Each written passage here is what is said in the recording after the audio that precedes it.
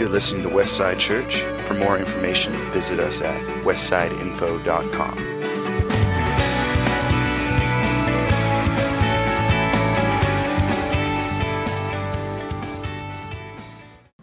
morning, everybody. Good to see you all here. Tagging on to what Ty was talking about with small groups a little bit, we have a theme this next year for our small groups. We're going to be talking about character. And considering Christian character and what God says, how we're supposed to interact with not only each other, but with the whole world. And considering the passages we've gone through, we're talking about some of the most difficult parts of life, when life is just full of gray situations where we have to make choices the best we can, using God's word, trying to apply it to our lives, and it's not clear. And as we walk through life and as we try to apply it to these difficult situations and suddenly things don't go our way and we try to do the best we could, we tried to do everything in alignment, there weren't any issues that we did, there wasn't any sins we committed, and life still didn't go our way. We still felt punished for our actions, and life just came across as being very, very unfair.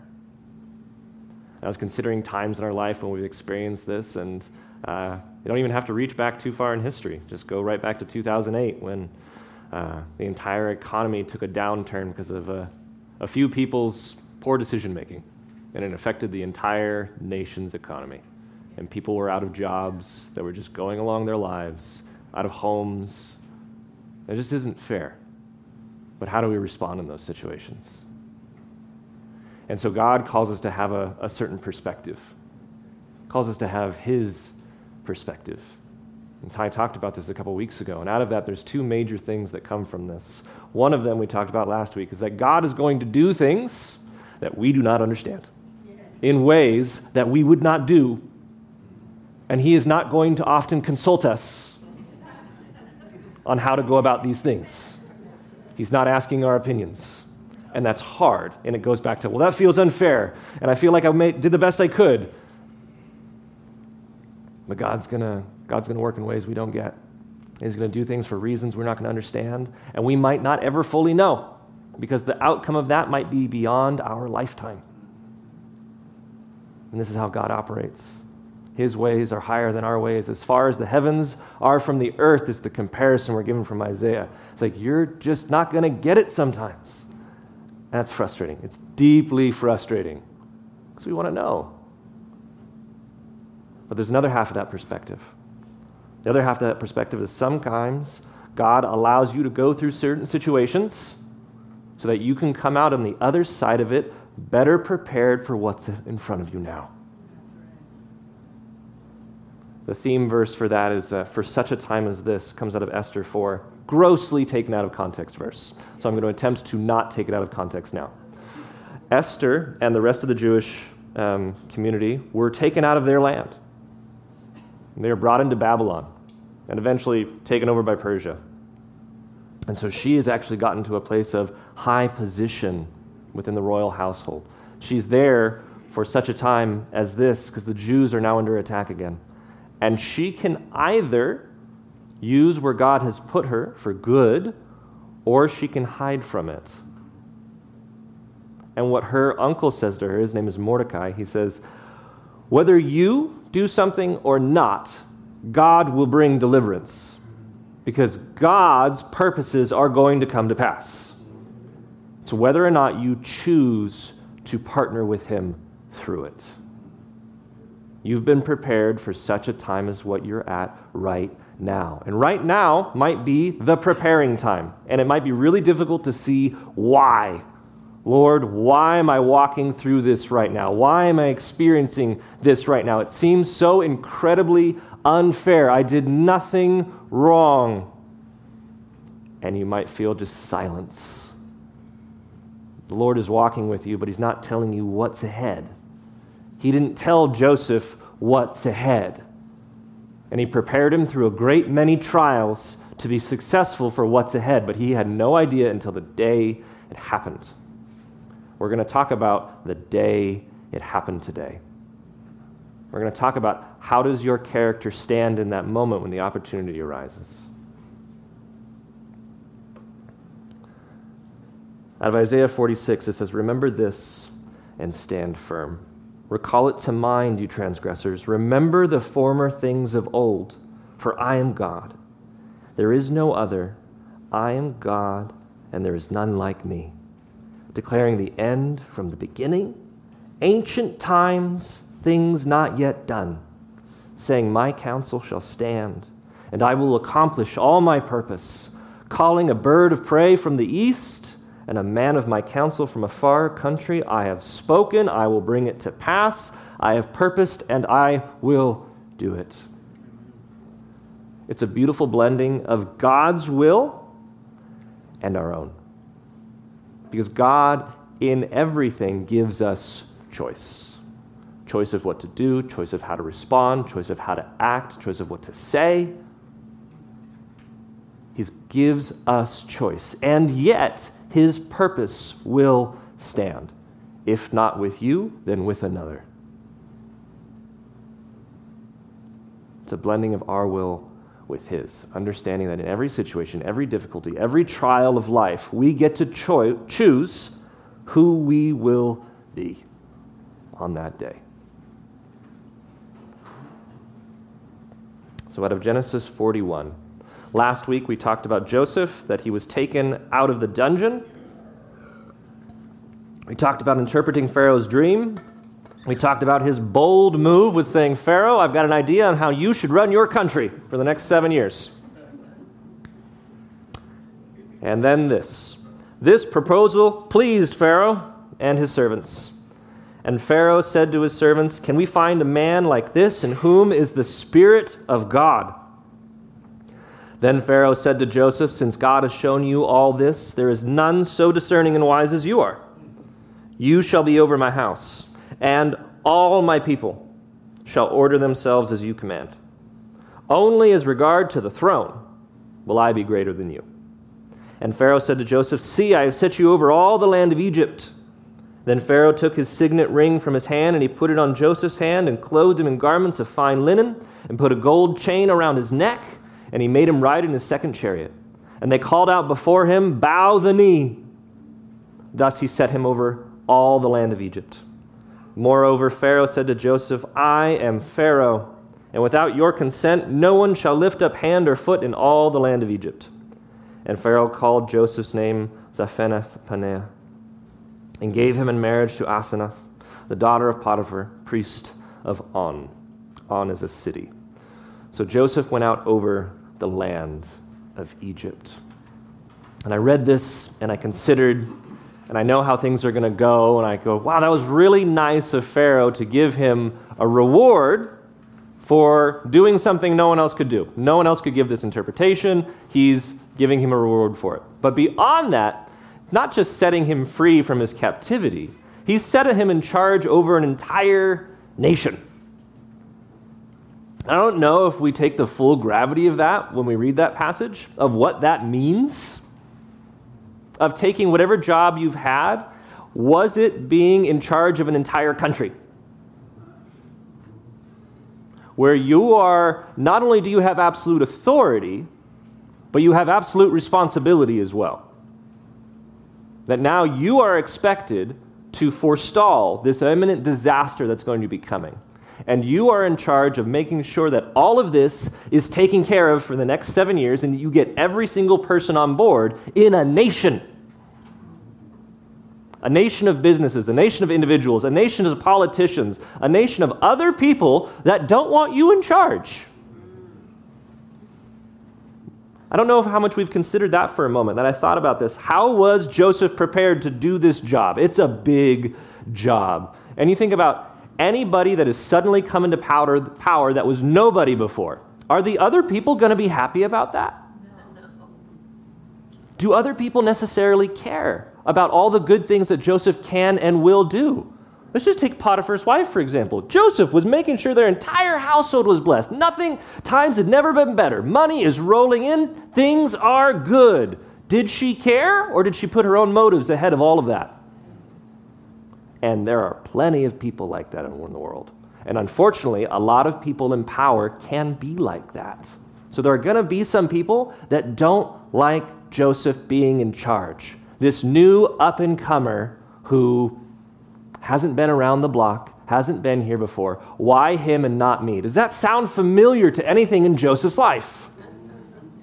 Joseph has been prepared. His father put him, the youngest son, in charge of all of his brothers. He learned firsthand hard experiences of other people that had gone before, put in more time, put in more effort, felt they deserved more than him, and had them hate him for his position. He knows how to handle that well and how to handle that poorly. He has learned things from his life that will help him in this moment. Simply in the idea of political intrigue. Because he's also learned from his past experience in Potiphar's house that people in power will lie just to get back at you. He's learned the need to be cautious. There's a phrase, be wise as serpents and innocent as doves.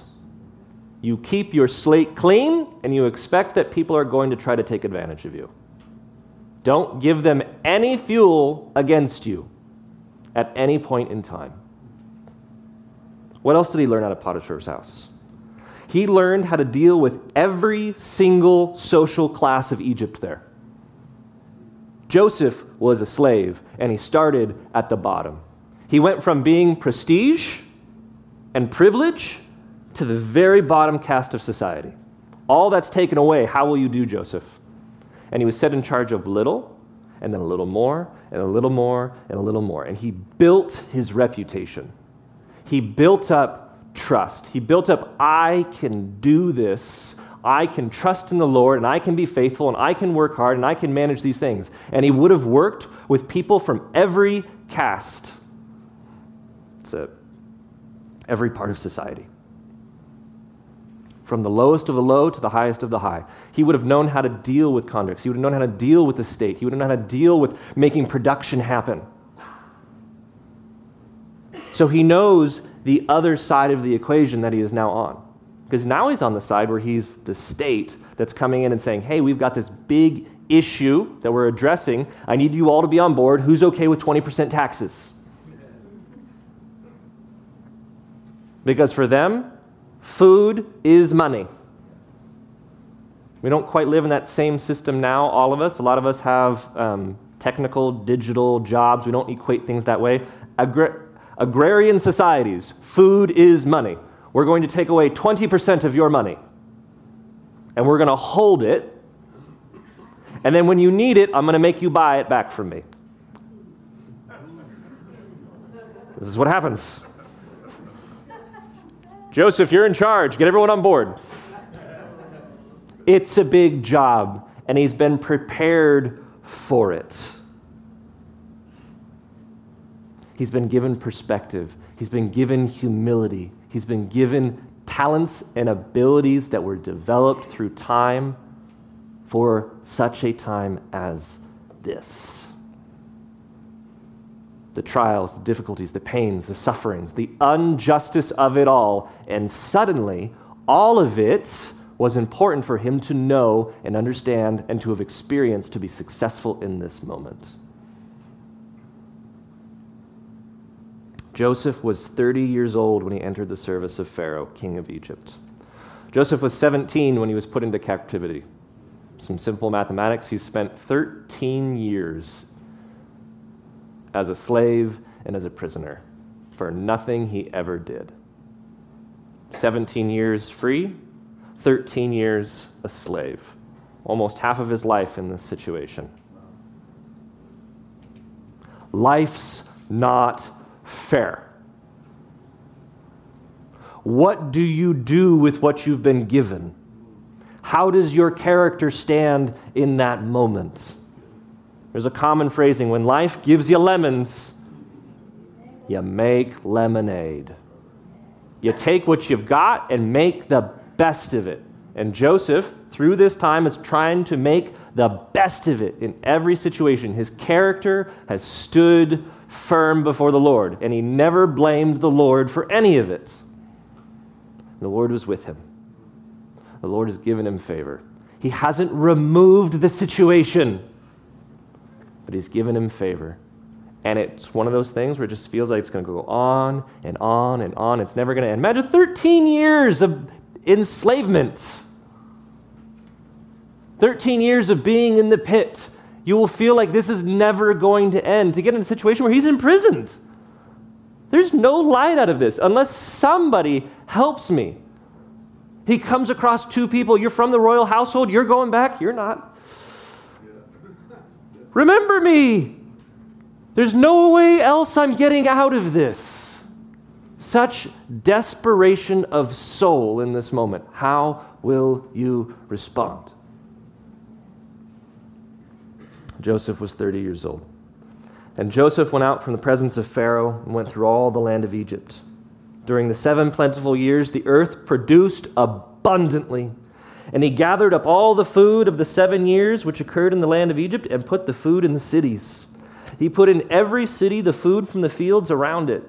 And Joseph stored up grain in great abundance like the sand of the sea until he ceased to measure it, for it could not be measured. Just imagine the scope of that wealth. If he's collecting 20% and it's like the sand of the sea that cannot be measured, the other 80% that's out there,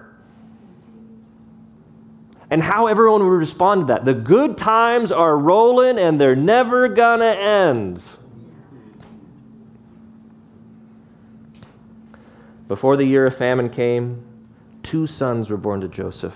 Asenath, the daughter of Potiphar, priest of On, bore them to him. Joseph called the name of the firstborn Manasseh, for he said, God has made me forget all my hardship and all my father's house. The name of the second he called Ephraim, for God has made me fruitful in the land of my affliction. Quick aside, this reference now to Ephraim and Manasseh. And I do refer to them that way on purpose. Manasseh is the firstborn. They will always be referred to as Ephraim and Manasseh. It's going to become because of the blessing that Joseph's father will later on give to them when they're reunited. That they are adopted into the household of Jacob to replace Joseph's tribe. They are the tribe of Joseph, Ephraim and Manasseh. They receive the double portion that the father has a right to give any of the sons that he wishes. And Ephraim will become the opposition to Judah. They're going to be these opposing sides of God's offer to both to be obedient unto him and to live under his blessing. And how through both there's rises and falls and ultimately both failure. That the nation of Israel at one point will be split into 2. And you'll have Israel in the north, and you have Judah in the south. And the king over Israel is an Ephraimite, Jeroboam, the son of Nebat. That's a curse word in Israel, in case you don't know. As you read through the rest of Kings, you will read over and over again. And they made them sin like Jeroboam, son of Nebat. And I feel really bad for Nebat. That because of his son, his name will essentially be a curse. He was given this opportunity. David's family is failing. I'm going to give you part of this kingdom. I'm still going to give something because of my servant David. I'm going to still hold that promise to him. His household will always be on the throne. But his family is failing, and I'm not going to let them be under him anymore. That's where you have Judah and Benjamin and Simeon, because they're inside of Judah. And the other 10 tribes are in the north. He said, you have the opportunity now to serve me. You have the opportunity to be my anointed one. You have this great privilege I'm going to do for you. What are you going to do for it?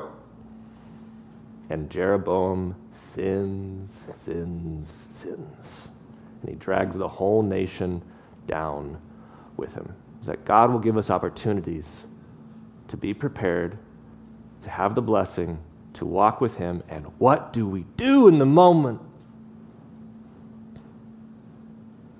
The 7 years of plenty that occurred in the land of Egypt came to an end, and the 7 years of famine began to come, as Joseph had said. There was famine in all the lands, but in all the land of Egypt there was bread. When all the land of Egypt was famished, the people cried to Pharaoh for bread. Pharaoh said to all the Egyptians, go to Joseph. What he says to you, do. So when the famine had spread over all the land, Joseph opened all the storehouses and sold to the Egyptians, for the famine was severe in the land of Egypt. Moreover, all the earth came to Egypt to Joseph to buy grain, because the famine was severe over all the earth. This is the end of our chapter.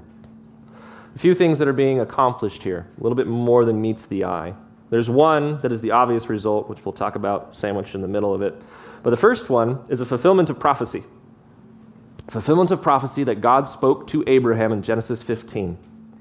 As the sun was going down, a deep sleep fell on Abram, and behold, dreadful and great darkness fell upon him. Then the Lord said to Abram, "Know for certain that your offspring will be sojourners in a land that is not theirs, and will be servants there." This is Egypt that he's speaking of. This is where they're going. This is how they get there, is they're going to need to go to Egypt to eat. There will be a reunification with Joseph. They will be brought in. Things will be good for a minute. And then eventually Joseph passes away, the Pharaoh passes away, another Pharaoh arises that knows nothing of Joseph and what he's done, and he fears these vast multitudes of Hebrews in his land that they will side with his enemies, and so he enslaves them all. And for 400 years they sit there in the enslavement in Egypt. And this is how it begins. But I will bring judgment on the nation that they serve, and afterward they will come out with great possessions. Those are the 10 plagues of Egypt. When God raises up Moses and says, "Go to Pharaoh, tell him to let my people go worship me." And the refusal, and the rest is now many movies and books that we've seen over the years. Some of them are not real good. And afterward they shall come out with great possessions. As for you, you shall go to your fathers in peace, and you shall be buried in a good old age. And they shall come back here in the 4th generation, for the iniquity of the Amorites is not yet complete. I didn't want to finish the passage just on a judgment of the nation they serve, but I wanted to talk about that just a little bit at the end there. Anyone ever ask the question, why didn't he give the land of Canaan to them right away? Why didn't he call Abram down and say, "Hey, clean out the land, take over, set this up as a standard for Yahweh"? Why didn't that happen immediately? It's hundreds and hundreds and hundreds of years later, after the call. The sin of the Amorites is not yet complete. It speaks to God's character towards all of humanity. Everyone is given a chance to return, and they're given a long, long, long time. If you look at our world right now and you go, "Lord, why aren't you smiting more people? Why aren't you bringing down these terrible things that are happening? Why aren't you bringing your judgment and wrath? Why aren't you bringing this revival that I just so deeply want to happen?" And God is giving people an opportunity to repent. It's what he does consistently. When we were in the early part of Genesis, did this analogy where when you flip a page, it's 1,500 years of God giving people an opportunity. They go out. I've told you what to do. Are you going to do it? And they go down a bad, dark path. And God continues to do this over and over again, giving time. Will you return? I'm going to send warnings. Will you return? I'm going to send prophets. Will you return? I will save you out of your affliction. Will you return? And time again, we go down the same spiral. The sin of the Amorites is not yet complete. I'm going to give them an opportunity, and they're going to fail. How hard would that be? Knowing you're going to give someone a chance. They failed every other time, but you're loving and you're faithful towards them, and not only is it a suspecting that they're going to fail again, you know they're going to fail again. How hard that would be sometimes to actually be God, who looks at every single person on this earth as his child. This is my child whom I love, and they're stupid. And we think about that with our own children. They're not adults. They're not grown up. They don't think like you do. You think, "Oh, just don't do that." And then they do it. We don't like to think of ourselves as adults as children. And that's what God sees us. "You don't think like I do." If you thought like I do, you would never do that. But he wants to give them a chance. So the obvious thing that's happening here is that it's the salvation of the whole world from starvation. God has the entire world in mind, not just his people, not just this group, not just this person. Out of Isaiah 45, it talks about how God will often use anybody for his purposes. It's talking about the king Cyrus of Persia. It says, "For the sake of my servant Jacob and Israel my chosen, I call you by name. I name you, though you don't know me. I am the Lord, and there is no other. Beside me there is no God. I equip you, though you do not know me, that people may know from the rising of the sun and from the west that there is none beside me. I am the Lord, and there is no other. I form light and create darkness. I make well-being and create calamity. I am the Lord who does all these things. Shower, O heavens, from above. And let the clouds rain down righteousness. Let the earth open, that salvation and righteousness may bear fruit. Let the earth cause them both to sprout. I, the Lord, have created it." It's that God has the entire world in mind. I'm going to use everybody to bring about this purpose. I want the whole world to be blessed, and I'm going to use my people, and for the sake of my people, I'm going to accomplish this purpose with whoever I have at this moment. And there are moments in history, you look back, there aren't really a lot of good options of people to choose from. And so he's going to take what he has, and he's going to use them to accomplish his purpose. And he's going to bring his blessing on earth, whether we like it or not. Isn't that such a weird thought? Whether we like it or not, God's blessing's coming. And how often people want to reject God's blessing because your blessing means I'm not God, God. And I'd rather deal with the heartache and the sorrow and the pain and the suffering and the challenge and the difficulties and pretend I'm God of my own life. What a trade.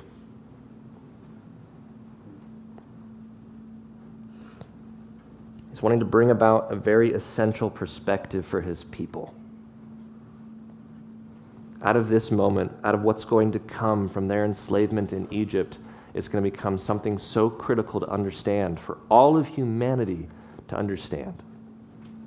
There's 5 different passages that's going to repeat this certain phrase. I'm going to read one of them. Deuteronomy 24. "When you reap the harvest in your field and forget a sheaf in the field, you shall not go back to get it. It shall be for the sojourner, the fatherless, and the widow, that the Lord your God may bless you in all the work of your hands.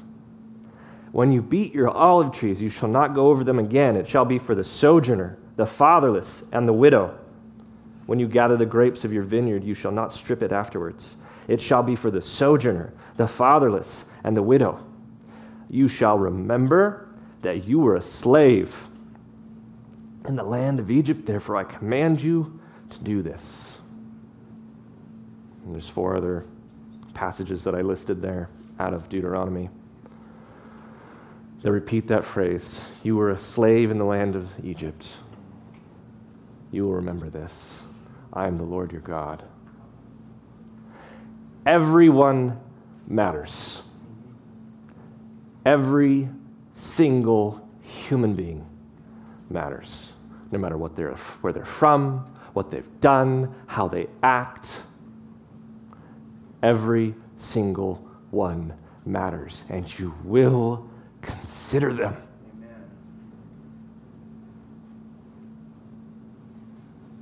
And I'm going to put you through 400 years of suffering so you will understand that. So the whole world will understand that. That everyone deserves to be considered because they're a human being.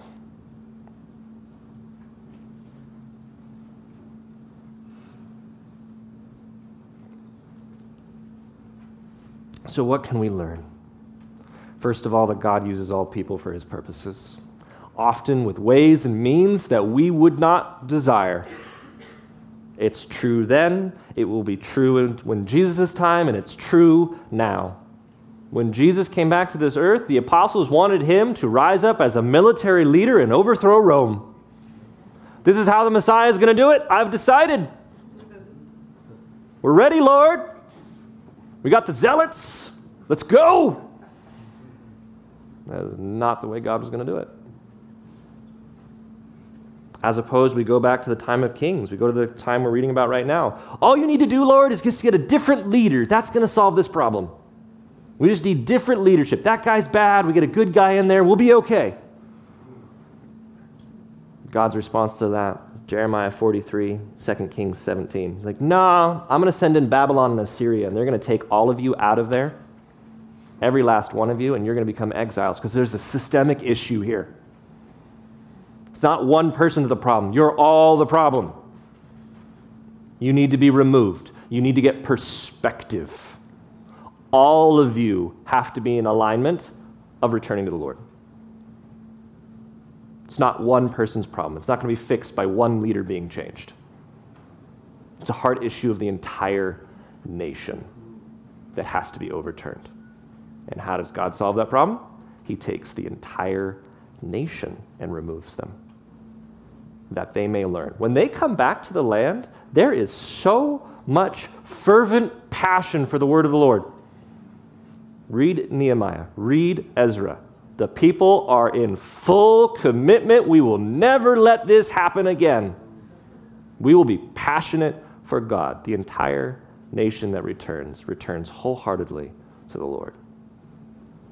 Sometimes there's a systemic issue, and it's a lot bigger than a way that we want to handle. When you go to the time of Jesus, it's not so simple as just wiping out Rome. That's not the big problem here. You've returned to the Lord, but you've lost all of your heart. There's a systemic issue with my people, the Pharisees, the Sadducees. They are sad, you see.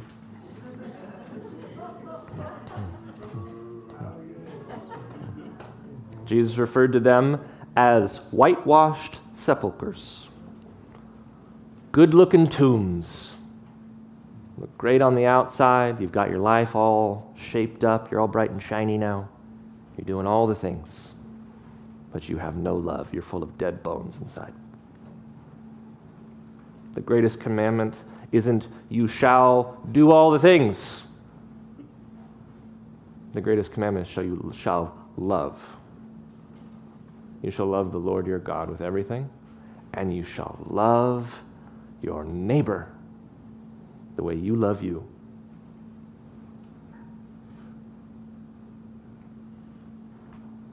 And as we walk through this life, we're going to run through some issues. And those purposes might be clear, and sometimes they may not be. Out of Job 10, we have the cry of a confused and desperate heart. Job had everything, and he was a godly man. He was a good man. He had no fault, and he lost everything. All of his children died, all of his wealth was robbed from him, and his health was stripped from him. It's a desperate cry of a desperate heart that is lost and confused. I loathe my life. I will give free utterance to my complaint. I will speak in the bitterness of my soul. I will say to God, do not condemn me. Let me know why you contend against me. Does it seem good to you to oppress, to despise the work of your hands, and favor the designs of the wicked? Have you eyes of flesh? Do you see as a man sees? Are your days as the days of a man, or your years as a man's years? That you seek out my iniquity and search my sin, although you know that I am not guilty. And there is none to deliver out of your hand.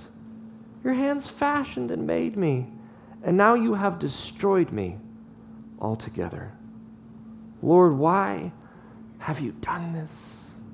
Lord, why have you allowed this to happen to me? And do you know what God says to Job? Who are you to ask me? Is that the response we want? There's a certain realization that we have to have. It's that God owes us nothing. There's an immense amount of humility that needs to occur to make that realization. God owes us nothing. God has quite literally given us everything. And we don't get to make demands of God of any sort, even of explanations. And he says, Job, you're not going to understand if I even told you why. And he carries them through this whole account of the entire world and creation and everything. He says, Job, how can you even understand that? And Job at the end says, you're right. I spoke about things I did not understand. And Job was restored. It wasn't immediate. He still had to live the rest of his life. But his health returned. He continued having a family. He rebuilt his business. His life continued on. But the purpose of Job going through that is for everybody here right now to be able to have that understanding that God doesn't owe you an answer, no matter how hard that is. Some things won't be clear, and some things are. Some things you'll get through it, and you go, oh, I see why I needed to walk through that. Because suddenly, I really need that experience right now. And there will be some experiences that we don't know the fullness of it. And the impact might even come long after our lifetime. But something we have to hold in mind with all of this is that God's ultimate purpose in all things that he does is that we should live. Out of Ezekiel 18:30, it says, therefore I will judge you, O house of Israel, everyone according to his ways, declares the Lord God. Repent and turn from all your transgressions, lest iniquity be your ruin. Cast away from you all the transgressions that you've committed, and make yourself a new heart and a new spirit. Why will you die, O house of Israel? For I have no pleasure in the death of anyone, declares the Lord God. So turn and live. When we look at this particular account, God brought about one individual through an immense amount of suffering to be capable of saving the whole world from salvation. 2 weeks ago, Ty talked about perspective. And he talked about seeing Jesus in the life of Joseph. God made a way with one person through an immense amount of suffering to save the whole world. But do you know what had to happen for that world to be saved?